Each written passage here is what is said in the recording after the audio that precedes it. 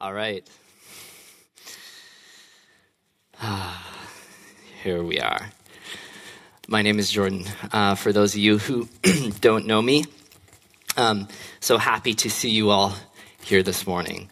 But let's start off this morning with just a question. Do you believe in a God that can change the course of events in history? So this was a question asked in a well-known sociological study in a book I read recently. And the answer of one woman was no, just the ordinary one. I remember shortly after 9/11, my mother she was always talking to neighbors on the block, but she was talking to a neighbor around the other side of the block. And in this conversation, it became like the question sort of steered to the topic of God and also 9/11.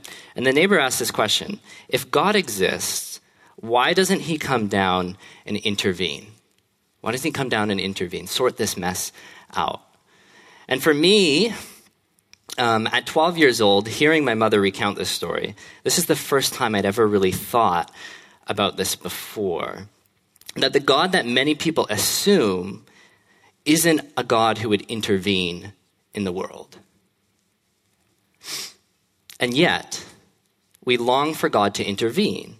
We long for a God who will come in and who will set things straight. Who will set things straight even if we don't know what that would look like, or we have our kind of preconceptions of what that should be. And so we're going to be looking at this more today. We're in a series called Being the Church on the biblical book of Acts. And during this series, we're seeing how the early Christian community, the book of Acts gives a historical overview from the time of Jesus' departure it covers about a 30-year span till about AD 66. So during this series, we're seeing how the early Christian community struggled and worked out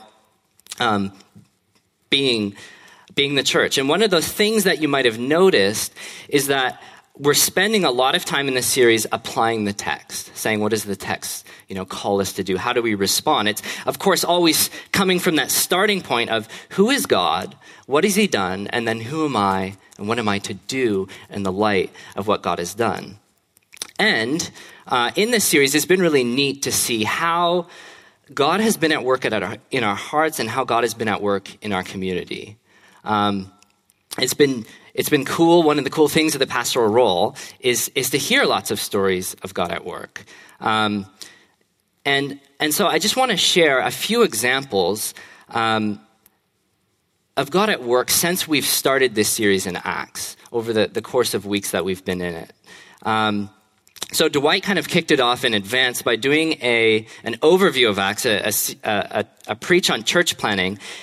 And we raised that Sunday $8,500 towards new church plants in Canada. Thank the Lord for that. We received, following a church on yeah, go ahead. Praise the Lord. Following the sermon on being bold witness and prophetic words, we received several prophetic words, one for Dwight specifically about his sabbatical being a time of rest, restoration, creativity. Following the sermon on community, we had 6 people come forward and commit themselves to living in community as we are called to, being part of the body of Christ. We had one person offer their place for hosting downtown. We had another person step up and say, I want to apprentice in leadership in NDG. Last week, if you were here, you would have heard, following the sermon on healing, that Ryan, he was prayed for and he saw relief from some of the symptoms of OCD that he experiences. And of course, I'm telling you all this not to rejoice in what we've done, but to rejoice in what God is doing. Rejoice in what God is doing. Like, it's amazing, right? That God is at work in this world, that God intervenes. But beyond this, I know these are just little bits and pieces that I've heard, but I also know that God is doing more. And so I want to encourage you, as we're moving through this series, Being the Church, that you would be sharing that in your city group communities. But also, if you feel it's appropriate, please do share it with anybody on our pastoral team. I mean, you never know, but some of these stories might be appropriate to be encouraging for other people to hear as well. But today we're going to be looking at this story at the beginning of Acts chapter 5, the story of Ananias and Sapphira. And so to set the context for this, I'm going to be reading the summary paragraph that comes before it in the biblical book of Acts. So if you have your Bibles, you can turn to Acts chapter 4 and verse 32. Acts 4 and verse 32. Now the full number of those who believed were of one heart and soul. And no one said that any of the things that belonged to him was his own, but they had everything in common.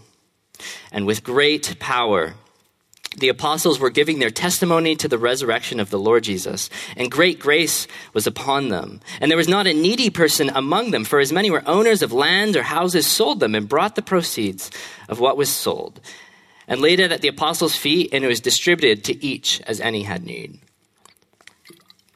So what was this all about? It says, no one said that anything that belonged to him was his own, but they had everything in common. What was that about? Well, this was a Christian community that was characterized by shared resources. Characterized by shared resources. They weren't stingy. They were generous. They didn't consider themselves as the ultimate owner of the things that they had. They didn't consider themselves ultimate owner of their stuff. Why? It says it here. It says, with great power, the apostles were giving their testimony to what? To the resurrection of the Lord. To the resurrection of the Lord. In other words, the resurrection of Jesus changed the way that people viewed their stuff. The resurrection of Jesus changed the way people viewed their possessions. That Jesus was alive and he was king. He was Lord over heaven and earth. And that meant then, in return, that they weren't Lord. That everything they had, if he was the creator, sustainer, giver of life, then it was all a gift.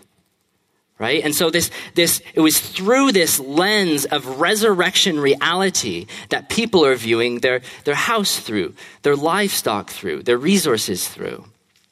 Have you ever thought about that? Have you ever applied that to yourself? Have you ever thought about that for your own things, for your own stuff? Like today isn't ultimately my day, right? It's a day that you've been given to steward for the Lord. Think about that.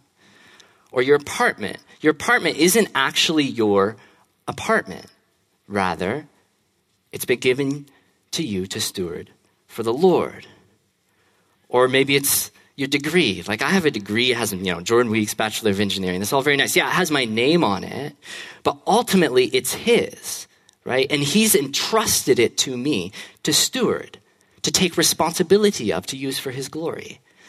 Isn't that that's a wild reality. It's an astounding reality that the God of the universe who creates all things, gives life, would actually entrust and allow you to steward things, to give you that responsibility. And so the text gives us an example of one man who was caught up in that vision of shared resources. Someone who was characterized by this type of generosity, Barnabas. Let's read it, verse 36, chapter 4, 36. Thus Joseph, who was also called by the apostles Barnabas, which means son of encouragement, a Levite, a native of Cyprus, sold a field that belonged to him and brought the money and laid it at the apostles' feet.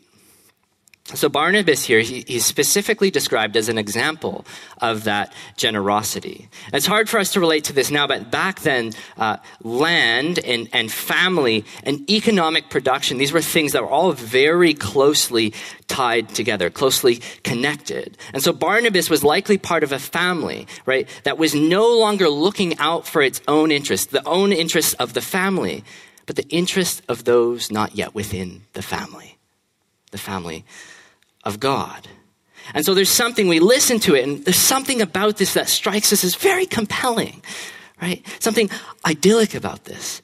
The commonality of the early church. We hear it and we're like, I want to be a community like that. A community that cares for those within it and those not yet within it. A community that cares for the poor, the needy, and the vulnerable. And we're at a time in history, interestingly enough, that says yes to these ideals. Yes to sharing our resources. Yes to caring for the poor and the vulnerable. But for the early church, see, it wasn't always this way. It wasn't this way for the culture surrounding them. This certainly wasn't Roman culture. This certainly wasn't Greek culture. No, these were new ideas. These were revolutionary ideas that were part of the vision of the kingdom of God that Jesus preached and proclaimed and said he was and is bringing. But these ideas now, they've so shaped and they so infiltrated our society that we now actually assume, for most of us, this is just what progress is. This is just progress, moving towards a society that shares its resources, that cares for the poor and the vulnerable and the needy, that takes care of those not yet within it. And so we care and we hold to these ideals, and yet at the same time, we have little to almost no interest in God, right? We want to pursue this vision. This is a vision ultimately from Jesus, right? So we want to pursue this vision of the kingdom of God, and yet at the same time, we want to leave God aside in it. You see the absurdity of this. There's one thinker, I think, who puts this really well. John Mark Sayers, he says, we want the kingdom without the king. We want the kingdom without the king. But this raises a question. With these ideals now so commonplace, right? Do we really need the king to bring the kingdom? See, can't we create a society that is kind and generous and compassionate, that cares for the needy and the vulnerable? Can we be good? Can't we be good without God? Do we really need God to create a society like this? And so what I want to do is spend the rest of my time today talking about two reasons why, yes, we do need God. One, that our goodness is deceptive, and two, his intervention brings justice. Our goodness is deceptive, his intervention brings justice. So first, our goodness is deceptive. For those of you who are familiar with the book of Acts, you read through these stories, and like I mentioned, they sound idyllic, and we wonder, did Luke just have these like rose-colored glasses on as he was describing the early church, writing this? But then you read this story. You get to Acts chapter 5, right? And this story reminds us that the corruption of sin was just as present in the early church as it is in the church today. That wherever there is a true move of the Spirit of God, there will also be a false move of the deceiver seeking to parrot it. And so Luke is being honest. He's being honest about the struggles that the church faced. And so let's get into chapter 5. Acts 5 and verse 1. But a man named Ananias with his wife Sapphira sold a piece of property. And with his wife's knowledge, he kept back some for himself of the proceeds and brought only part of it and laid it at the apostles' feet. But Peter said, Ananias, why has Satan filled your heart to lie to the Holy Spirit and keep back for yourself part of the proceeds of the land? While it remained unsold, did it not remain your own? And after it was sold, was it not at your disposal? Why is it you have contrived this deed in your heart? You have not lied to man, but to God. And so what did Ananias and Sapphira do?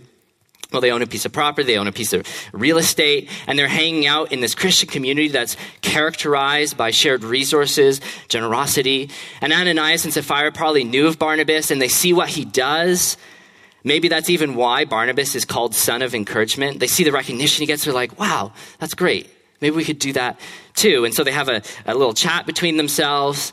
And they say, maybe we should take that field, that piece of real estate we have, and we'll give it to the church. But they're thinking about it. They're like, wow, we worked so hard for that. Or that was a piece of our inheritance. There's so much attached to that. Or money. It's such a huge cost. So why don't we do this?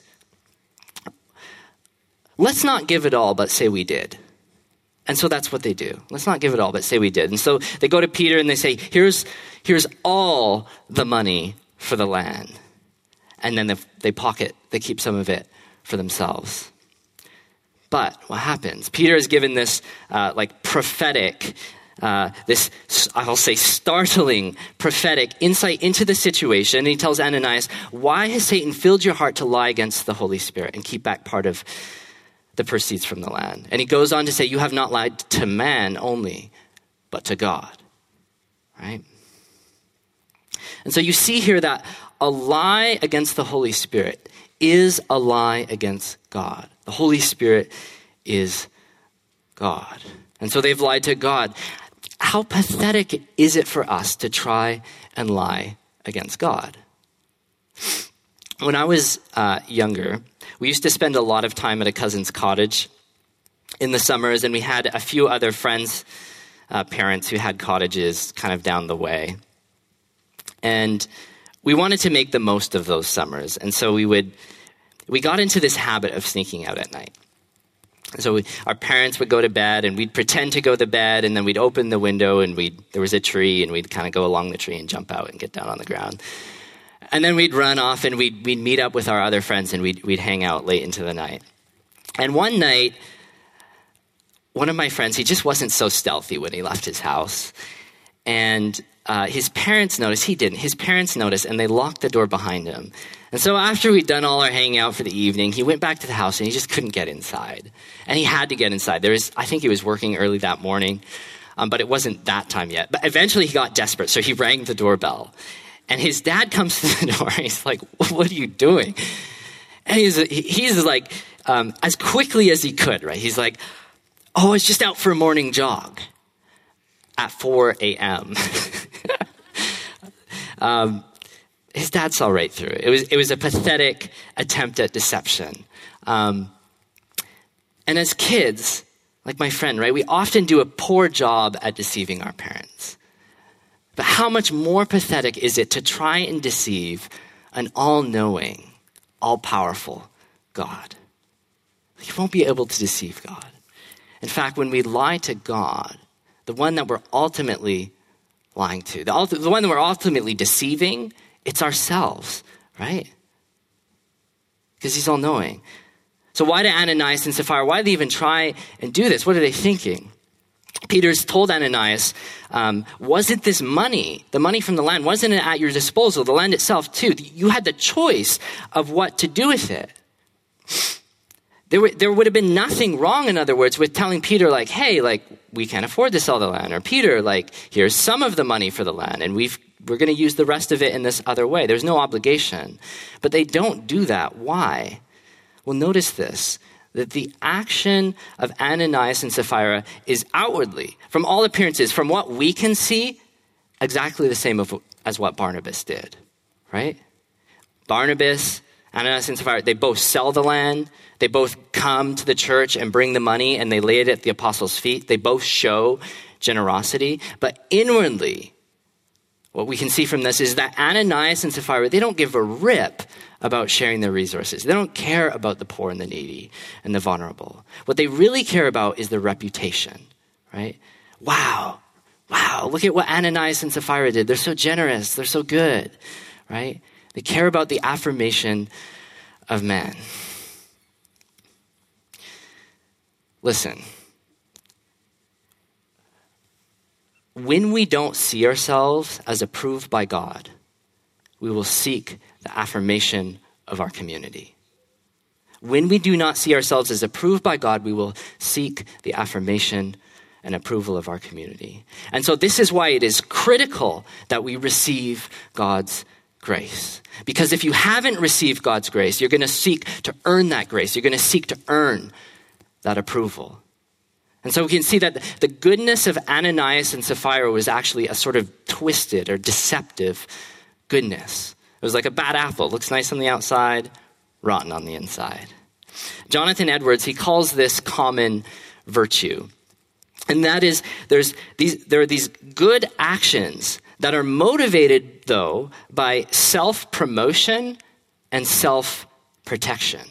And so common virtue says it's motivated by pride. That's propping yourself up, promoting your image. Or if it's not motivated by pride, then it's motivated by fear. It's avoiding the consequences, trying to protect yourself, self-promotion, self-protection. And so let's take an example. Honesty is relevant to our text, our story. And so if your honesty, let's ask this question. What happens if your honesty is motivated by pride? Well then, when you want to be honest with yourself, you're going to say to yourself something like this. I don't want to be like those people out there, right? Those liars and those swindlers. I'm better than that. Or let's say it's not pride. Let's say your honesty, you want to be honest, but you motivate it by fear. What are you going to say to yourself? Well, if I'm dishonest, it's going to have consequences. I don't want to be, put back in the line socially. I don't want to get set back. I don't want to get found out. And so I'll be honest, right?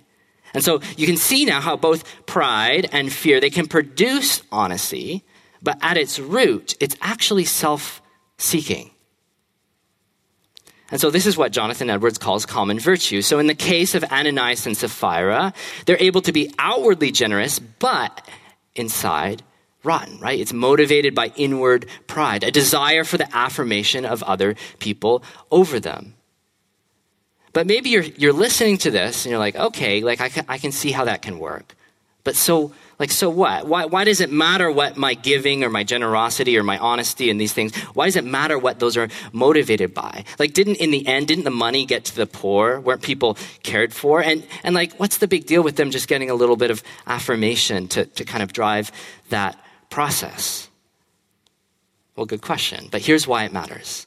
There's a few things, but when our giving is motivated by our own self-interests, we end up turning people into objects, right? Objects of our own self-promotion. When our giving is motivated by our own self-interest, we end up turning people into objects of our own self-promotion, and we end up hurting them, in many cases more than actually helping them. To give an illustration of this, in 2016, Hurricane Matthew hit the island country of Haiti. And as it often happens in developing countries, when a hurricane hits it damages the water systems in the different cities and towns and villages. And this is what happened in Haiti, and it compromises that water system. And a cholera, how do you say it, Sandra? Cholera, yeah. And so there was a cholera outbreak. There was a cholera outbreak. And Samaritan's Purse, which my sister was volunteering for at the time, was in Haiti, and they were on the ground, and from Haiti they heard about this outbreak. Well, they were there, but they've heard about particular parts of Haiti that were in dire need of medical support. And there was one place in particular called Rondel, where they heard the hospital there was overwhelmed. And so what they did is they put a small team of their medical staff together, taking them from the already small team at the capital city, and they got 3 donkeys, and they loaded those donkeys up with medical supplies, and they traveled 8 hours, because there's like no highways, that kind of stuff, 8 hours over this mountain pass to get to Rondel. And the day they arrived in Rondel, the New York Times had just published an article about the ongoing crisis in Haiti, and they chose, for whatever reason, to highlight this particular community. And so because the New York Times had drawn sort of the spotlight on this community, suddenly all the international aid organizations wanted to go to that community because it was in the limelight. Now, my sister was already there with this group of nurses, and they're working around the clock, and they're like sleeping on tarps, and they have the bare critical medical supplies. And they wake up the next morning, and they hear a chopper, and it's a small village, so everybody goes out to see, what's with this chopper, and it lands, and these 2 guys jump out, and they're wearing shorts and polos and like neon-colored clothes, aviator glasses, and they're like, "Hi, we're the so-and-so brothers," and they start just throwing stuff out of the helicopter, like stuff people didn't need, actually, like shoes and shirts and tarps and just random stuff. And another guy gets out, and he's got a camera, and he's like, "Hi, we're just reporting here in Rondel, live on the ground in a crisis situation," shakes a person's hand, takes a couple pictures, and they get back in the helicopter, and within 5 minutes, they're gone. All they left were supplies that were useless for the people there, useless for the cholera crisis, things that people didn't need. In fact, it actually would just damage the local economy, end up hurting, not helping. And all they took were pictures, videos, so they could support their so-called humanitarian organization. You see, these men, the so-and-so brothers, they weren't primarily interested in helping others. They were primarily interested in helping themselves. And this is what Ananias and Sapphira are doing in our text. And this is what we do, if we're honest, too, isn't it? But what we see here is that a good action with wrong motivation in the eyes of Jesus is still sin. A good action with wrong motivation is still sin.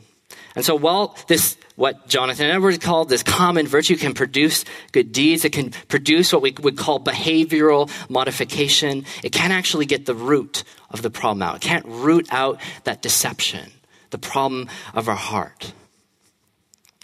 Because Jesus doesn't want your money, right? He wants your heart. He wants your affections.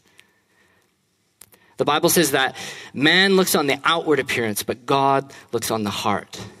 And so remember this question: why can't we produce like a kind, a good, a generous society? Why do we need the king inside this kingdom? Well, it's because our very goodness is deceptive, right? This fear and the pride, it can restrain our hearts, but it can't actually change our hearts. It can't actually transform our hearts. And so our goodness is deceptive. And then our second point, God's intervention brings justice. Acts 5 and verse 5. And I'll read to the end. When Ananias heard these words, he fell down and breathed his last. And great fear came upon all who heard it. The young men rose and wrapped him up and carried him out and buried him. And after an interval of about 3 hours, his wife came in, not knowing what had happened. And Peter said to her, "Tell me whether you sold the land for so much." And she said, "Yes, for so much." But Peter said to her, "How is it that you have agreed together to test the Spirit of the Lord? Behold, the feet of those who have buried your husband are at the door, and they will carry you out." And immediately she fell down at his feet and breathed her last. And when the young man came in and found her dead, they carried her out and buried her beside her husband. And great fear came upon the whole church and upon all who heard these things.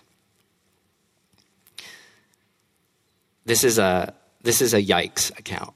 It's somewhat shocking to us. It's strange to us. Going back to the neighbor that I mentioned at the beginning, we often want God to intervene.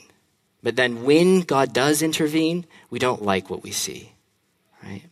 All Peter does here, if you notice, is all he does is confront. Like, he doesn't cast a spell. There's no abracadabra and incantation, right? Ananias just hears Peter's confrontation and he drops dead. And then Sapphira walks in. She's given a chance to confess, to repent, and she chooses to continue to deceive, to lie to the Holy Spirit, and she too drops dead. And so maybe if this was just one death, we'd be able to kind of make something up and say, oh, like this was just a coincidence, like Ananias, like he had a heart condition, Peter's a really scary guy, and just dropped dead. But with them both dropping dead like this, both of them dying, this was remembered and recorded precisely because of its surprising nature. And so in both cases, we see that Peter confronts, but it is actually God that ultimately judges. And if you're like me, your initial reaction, you hear this, you read this story, and you kind of like protest inside. Why does God judge so harshly? Why does God judge so harshly? Like, how could a loving God judge in this way? And if this is your question, this is a very important question, and this is a very good question. As we approach this, though, I have to remind you, you've seen now how we can mask our own selfish motivations and kind of like repurpose them and prop up good deeds, right? And so for knowing that's the way we are, then wouldn't our sense of justice be utterly flawed, right? Isaiah 55:8 says this. I don't think I put it in there. "For my thoughts are not your thoughts, neither are your ways my ways, declares the Lord. For as the heavens are higher than the earth, so are my ways higher than your ways, and my thoughts higher than your thoughts." And so we say, in reading a text like this, we say, I wouldn't have done it that way. I wouldn't have struck Ananias and Sapphira down. But Francis Chan would remind us that's exactly it. That's exactly it. God doesn't think like us. His ways are higher than our ways. His thoughts greater than our thoughts. And so you see, with how we prop ourselves up, we retool our fear and our pride to try and produce good behavior. How we feel about judgment is often related to how we feel about ourselves. See, if we think we're pretty great, if we think we're not that bad, then what is there to judge? What's the need for something to happen, right? But the truth is, we are no better than Ananias and Sapphira. Even our goodness is deceptive. Even our goodness is twisted. We're rotten. The Bible says that it's all our deeds of righteousness are as filthy rags. And so if the God who created you and gave you life, does he not, if that's who he is, doesn't he have the right to then take it away, to come in judgment if he so chooses?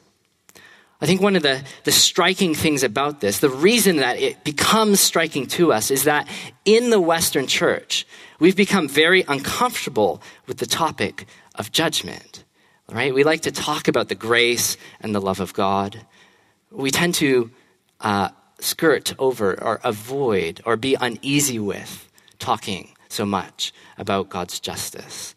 We like to think about how Jesus multiplied food and healed people and loved his enemies. But this is also the same Jesus who pronounced woes over the Pharisees, who turned the tables in the temple, who's coming again in judgment. He's the one who comes in judgment. In John chapter 5, it says that all judgment has been given to the Son. And the tragedy of what we've done in the church is it's produced a sort of domesticated Jesus. We've stripped him down. We like thinking about Jesus being a lamb, but we forget about the Lion of Judah.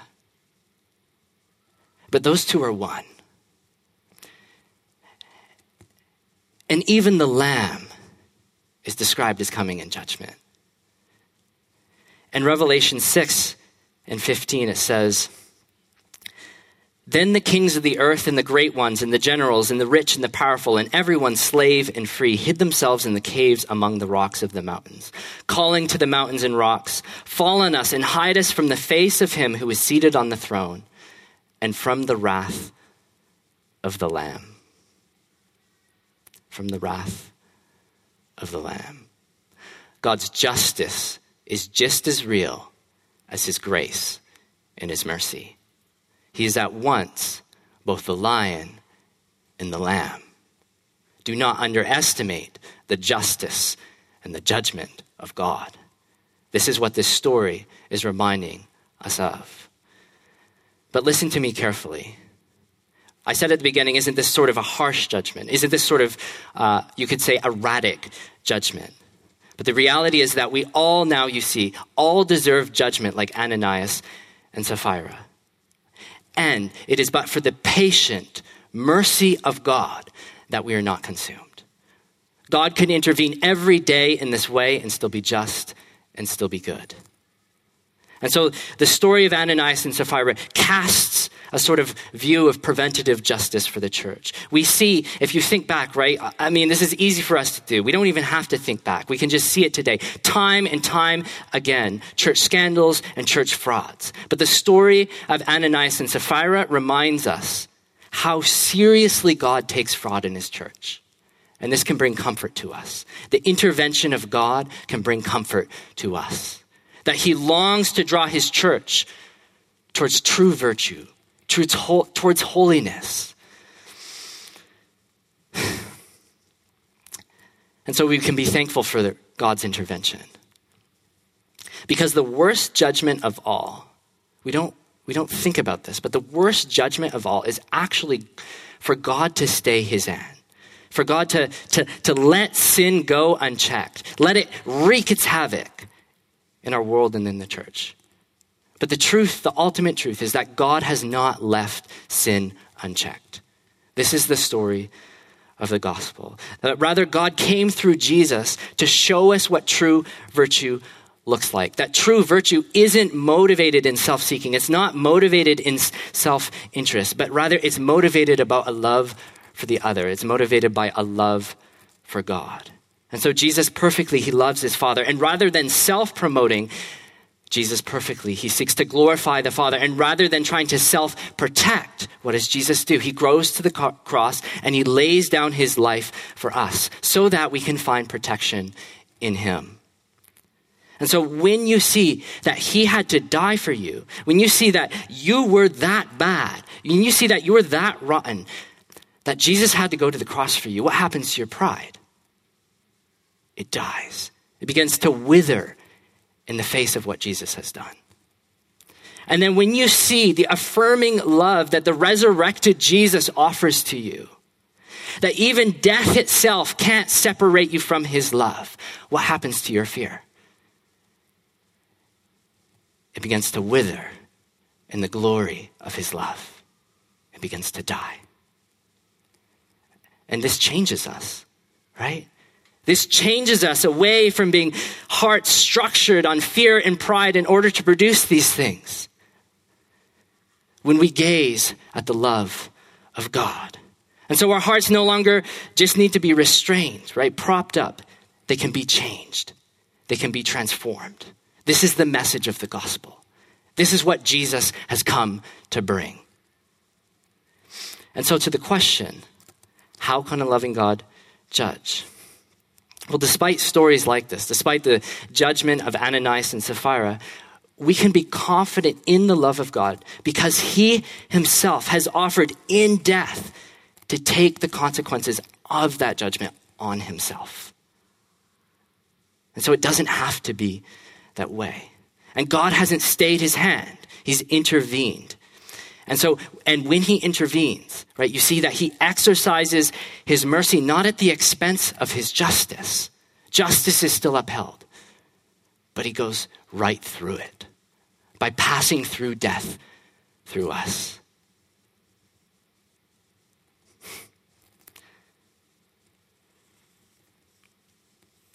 So, to our original question, why do we need God to create a society like this?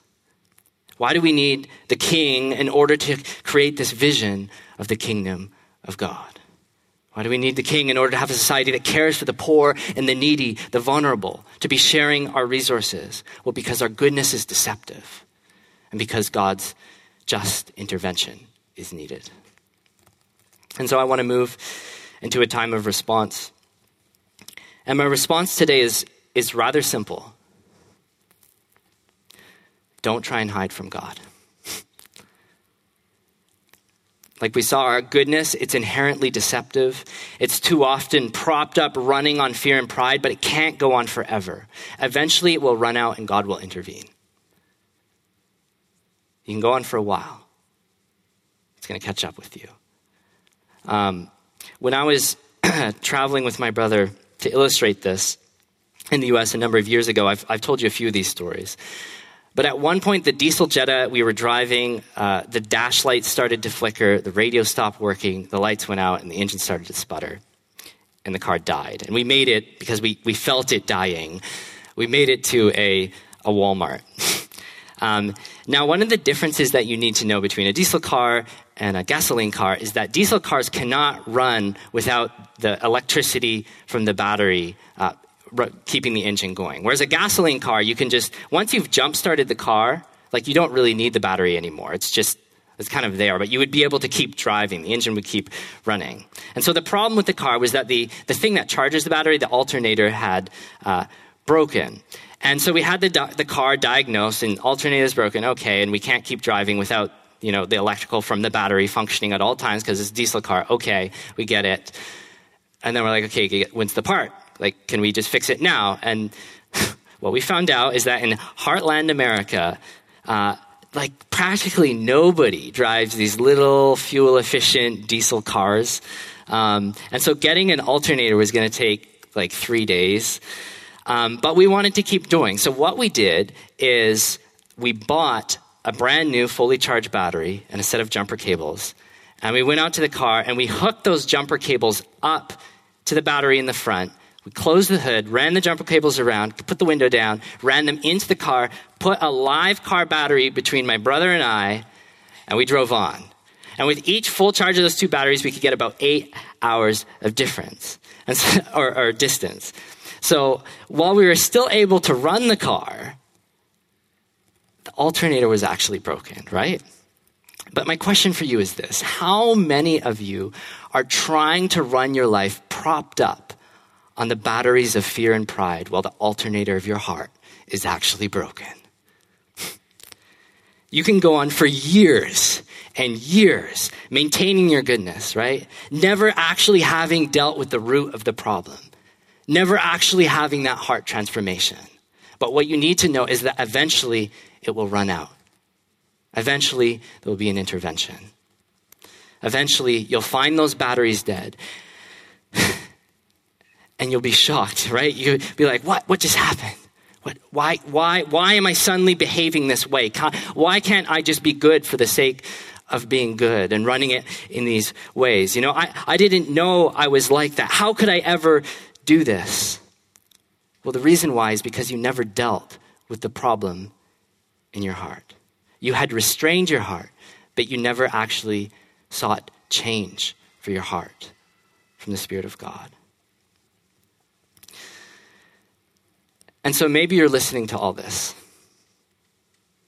And you know, when I talk about a heart being motivated by fear and pride, that I'm actually talking about you. Or maybe you're living in unrepentant sin.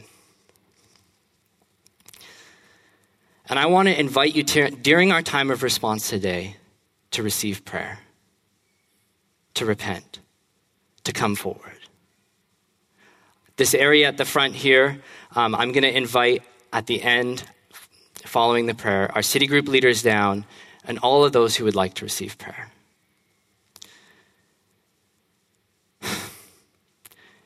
Don't try and hide from God. He sees all things, right? He knows your secret sins. It says at the end of this text that great fear fell upon the church. The fear of the Lord is the beginning of wisdom. It is right to fear the Lord, to fear his judgment. And so, yes, you can fear the throne of judgment, but that much more, you do not need to doubt God's throne of grace.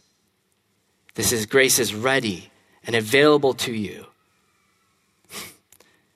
in this place. What happened in this story, the sort of startling prophetic insight that Peter had, it's rare in scripture, but it's very real. Some of you might remember my buddy Dan, who was here a couple of years ago for Relevant McGill. And Dan was in a group, like a sort of change group type thing with a couple other guys where they would pray for each other, they would read scripture, they would hold each other accountable. And one night, they're all in university. One night in university, Dan had a dream. And this dream was different from other dreams. It was strikingly vivid. And when he woke up from that dream, he knew two things for sure. One was that his friend who was single had slept with a girl that night. And two, he knew the name of the girl, even though he had never met her. His friend came back from class later that day. And Dan went to him and he said, "Hey man, is there anything you want to tell me?" At first his friend said no, but then he began to weep. And he broke down. And he confessed what he had done. And Dan said, "Was this her name?" And he said it out. He said, that's it. How did you know? And Dan told the story. He told how he had that dream. And he said, you know, the only reason that God revealed this to me, I know the only reason that God has revealed this for me is not for your condemnation, but for your good. It was not for his condemnation, but for his good. Because the repentance, we tend to think of it as a negative thing, but it's always for our good. And so Dan's friend repented. It actually changed his entire life. It freed him to be the man that God had called him to be. And so repentance is for our good. It's something that God calls us to do at all times. It's actually part of the Christian life. It's not just something you've done one time in the past. It's part of the lifestyle of a Christian, because we recognize that our heart is this twisted factory of idols that are, even the goodness that we do ends up being inherently, so much of the time, deceptive. And so we need to bring ourselves in this lifestyle of repentance continually before the throne of grace to receive help in time of need. And so repentance is not just a change of behavior, it's a change of heart. It's turning away from the things that you're trying to sustain yourself in, and it's turning to God, the source of goodness and grace and glory itself, himself. And it's him alone that can change you. It's not me who can change you. It's him alone that can change you. And so how do you repent? It's first to acknowledge your sin. Take responsibility for what you've done. So often we try and skirt around the sins that we've done. We try and blame other people or circumstances. But to repent of sin is to take first responsibility for it. And then confess it to God. Recognize that your sin is ultimately against God and against him, right, alone. And so seek his help. Seek the Spirit's ministering help in that sin. And don't... Repentance isn't penance. It's not self-loathing. We're not going and beating ourselves up. It's not a sort of selfish regret. But godly repentance, well, self-loathing produces death. Godly repentance produces life. And so that's what I'm calling you to. I'm calling you towards repentance for life, because repentance is always good and it's a lifestyle. And so for those of you who the Spirit of God is speaking to, will you come and receive prayer? Please, I beg of you, don't try and hide your sin from God. I'm going to pray for us now, and then we'll move into that time of response.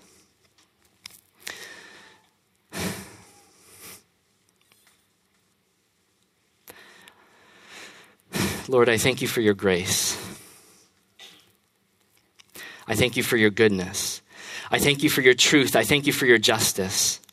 And I pray, Jesus, for anyone here that you have been speaking to, that your Spirit has been revealing things to, that might be motivated by fear or pride or anything else, Jesus, I pray that you would touch their heart, that you would draw them towards you. They wouldn't be ashamed or have fear of coming forward and seeking healing, of seeking your life, Jesus, but that they would turn to you and find help and healing in this time of need. Would you draw us to godly repentance, Jesus?